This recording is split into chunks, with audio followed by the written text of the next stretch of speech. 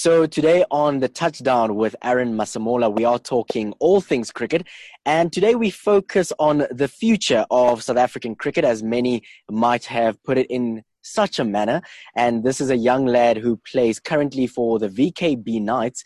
And I have to admit, he does hold some incredibly impressive stats. He is a batsman, of course, and also a wicket-keeper for the VKB Knights. And I think most notably, looking at his stats as well, this is a man who has scored more than 660 runs in his first-class career and also taken more than 55 catches behind the stumps as well. And of course, this is a young 21-year-old lad. His name is Wandile Makwetu. Wandile, my brother, how are you? I'm good, Aaron. It's nice to chat to you, and yeah, I'm looking forward to it. Lovely. Listen, my brother, we've heard so much about you. And of course, you're a young lad that broke onto the international scene. And you're one of those players that, in terms of South African cricket, we are looking towards the future in seeing what you can deliver. Tell me a little bit more about your upbringing. And most importantly, how did you fall in love with the sport of cricket? How did you actually get a hold of a cricket bat? Because I've seen that you're quite lethal with one. Yeah, I think born in Cape Town, and my family lived there for a couple of years, and then my dad got a job here in Johannesburg, so the family moved up. And I think the first time I fell in love with cricket, I was probably in grade R, and I'd just gone on a holiday, and I think I might have watched one of the games on TV. I think it was in 2005 when England would have been in South Africa, and that was a really well-contested series. And I remember back in those days, the series were quite long, so you used to play 5-match series in all formats. So I remember watching England versus South Africa in 2005. And after the holidays, when I went back to school, I told my parents that when I watched on TV, it looked like a game that lots of people could play. And so I asked them to buy me a cricket bat and a couple of balls from the shop. And I took it back to school when I was in grade R.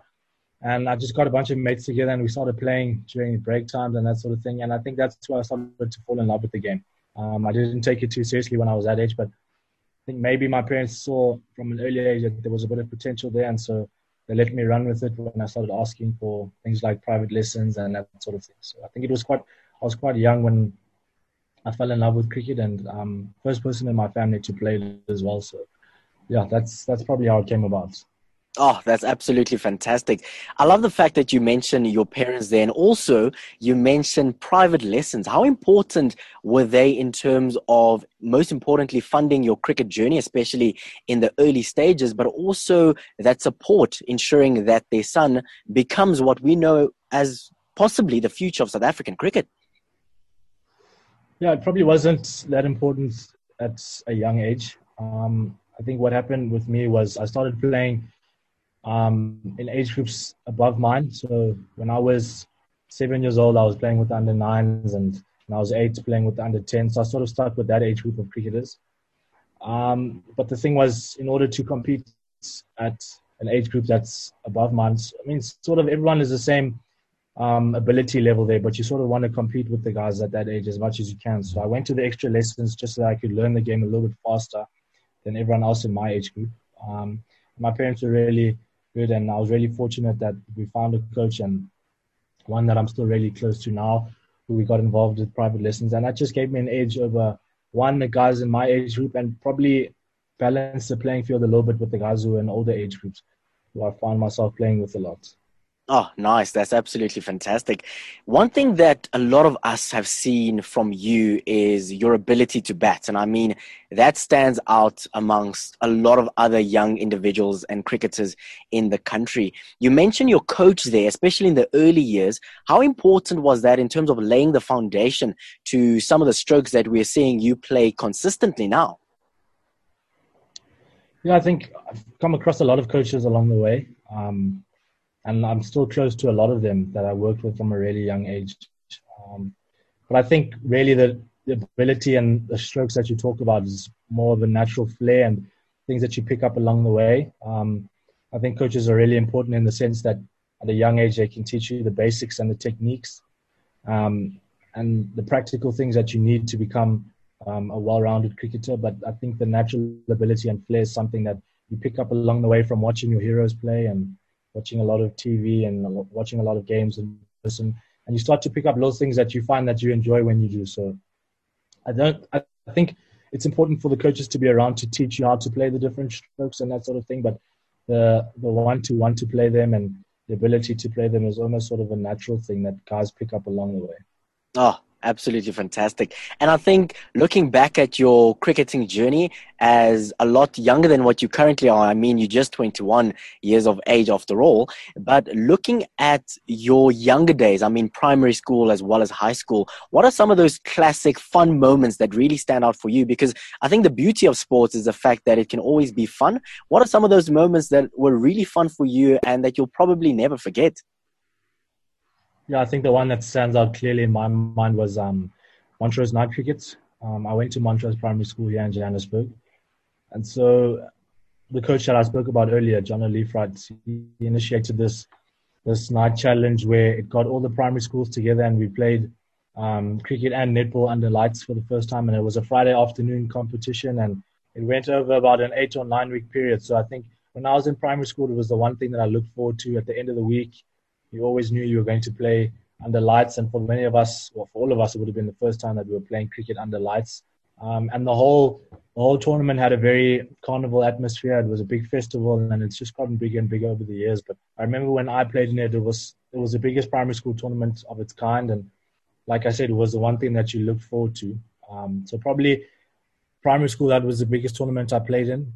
And then as I got a bit older, going to St. Stithians, played in a lot of festivals and a lot of different cricket tournaments.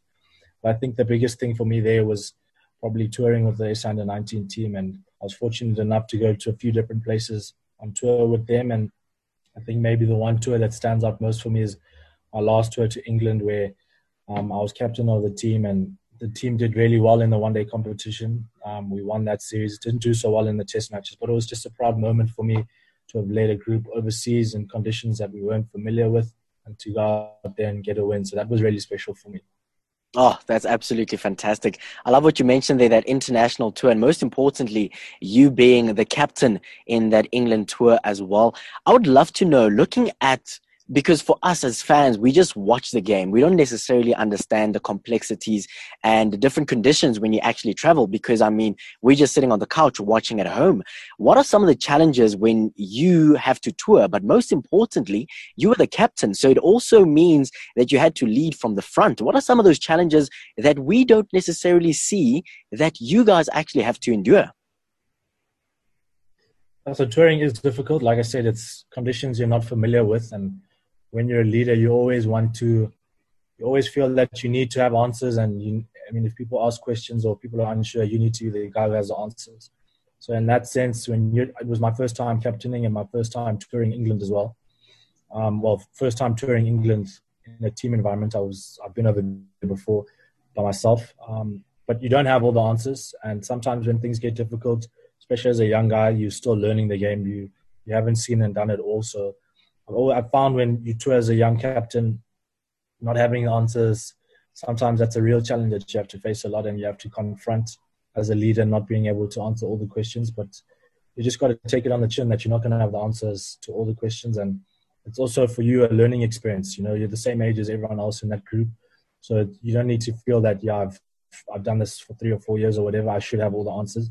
It's a bit different in the sense that everyone is the same age and a lot of us are doing this for the first time as well. So it's okay not to have all the answers. And that goes for players as well when you're on tour. Touring can become difficult when you have to travel between hotels a lot and you don't get out of the hotel a lot. And every time you leave the hotel, it's to go to practice and then you go back, and then for games and you go back. So there's small little challenges that people won't see away from the game of touring, but you learn to manage them. And the more you do it, the better you get at it. Oh, that's very true. The more you do it, the better you become at it. I think one of the things that really stands out for me personally, looking at your journey in terms of cricket now, is your ability to bat. And I think when I look back at that 2018 tour of the Under-19 Cricket World Cup where you were the captain, it's that massive knock of 60 versus Pakistan. That was an absolutely great knock. When you actually perform at that level and you perform so consistently, what are some of the things that go through your mind as you are batting through a tough innings like that? I think the biggest thing about batting is assessing the situation and then adjusting your game plan to get the best out of it for the team. So those innings in the 2018 World Cup, both of them, I came in under pressure, and I just felt that if I batted long enough, batting would get a bit easier. Batting is difficult for everybody when they walk in. It's as good as some of the best players in the world are. When they walk in, they find the first 10, 15 balls difficult. But if you can get through those and develop a game plan that's going to get the most in terms of run scoring out of the conditions that you have in front of you, that's the most important. So I think in those innings for me, it was just about can I develop a plan here that's going to allow me to score 4, 5, 6 runs and over. And then if I get an opportunity to do more, then I'll take it. But let me not overstretch myself now because the team is under pressure. And there'll come a time when batting does get a little bit easier and run scoring is a bit more free-flowing. So you just have to wait for those periods and recognize them. And when they come, take advantage of them. Oh, take advantage of those opportunities. I absolutely love that. With regards to your batting, what is your favorite stroke? What's that stroke that really just makes you feel comfortable? And also when you just strike the ball, you just look at the ball fly away and you're like, wow, what a great shot. Yeah. It's probably the back foot punch. I feel, I mean, I didn't always used to play it the way I play it now, and I've learned from now being around a lot of professionals that, I mean, the bowlers are faster, there's more bounce when they bowl short, so you need to be able to control it a little bit more. So I just feel getting on when I feel really good and I'm in good form, I'll get on top of the ball and I'll be able to manipulate it either side of most fielders on the offside. So I mean, left or right of point, left or right of cover.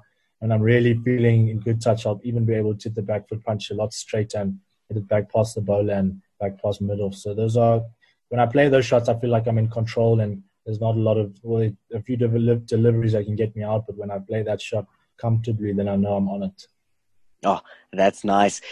With regards to your journey in the Under-19 Cricket World Cup, yes, you were captain, but also sometimes in terms of leadership, there's so much that people don't necessarily understand. What is that one thing that you as a young leader on the cricket field have learned that really stands out for you, even possibly in your personal life as well?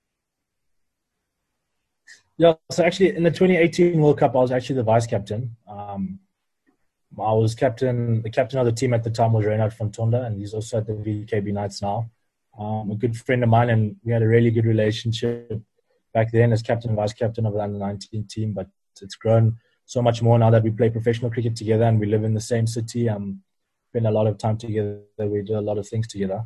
But I just think the biggest lesson I learned from being vice captain of that team was relationships with people, and sort of dynamics in a sports environment and in a sports team between the players, then between leadership amongst the players, and then between the coaching staff. So I've learned a lot about the dynamics in relationships, and I've used that in my personal life as well, understanding how people from different walks of life, and that's what South Africa is. We've got a lot of different walks of life that will come together to make a sports team, understanding everyone and giving everybody the space to be themselves within the team so that other people don't feel that they need to conform to one way that the team wants to operate. Everyone feels free enough that they can be who they are and express their views the way they want to express them. So just understanding people and respecting people's boundaries and that sort of thing. You learn a lot of that, especially when you're touring as a team, because you spend a lot of time together. You need to respect people. Otherwise, the tour can start to seem very long. So on those long tours away with the under-19 group, I felt that I started to understand people a little bit better, and I started to use that a bit more in my life now in professional cricket as well.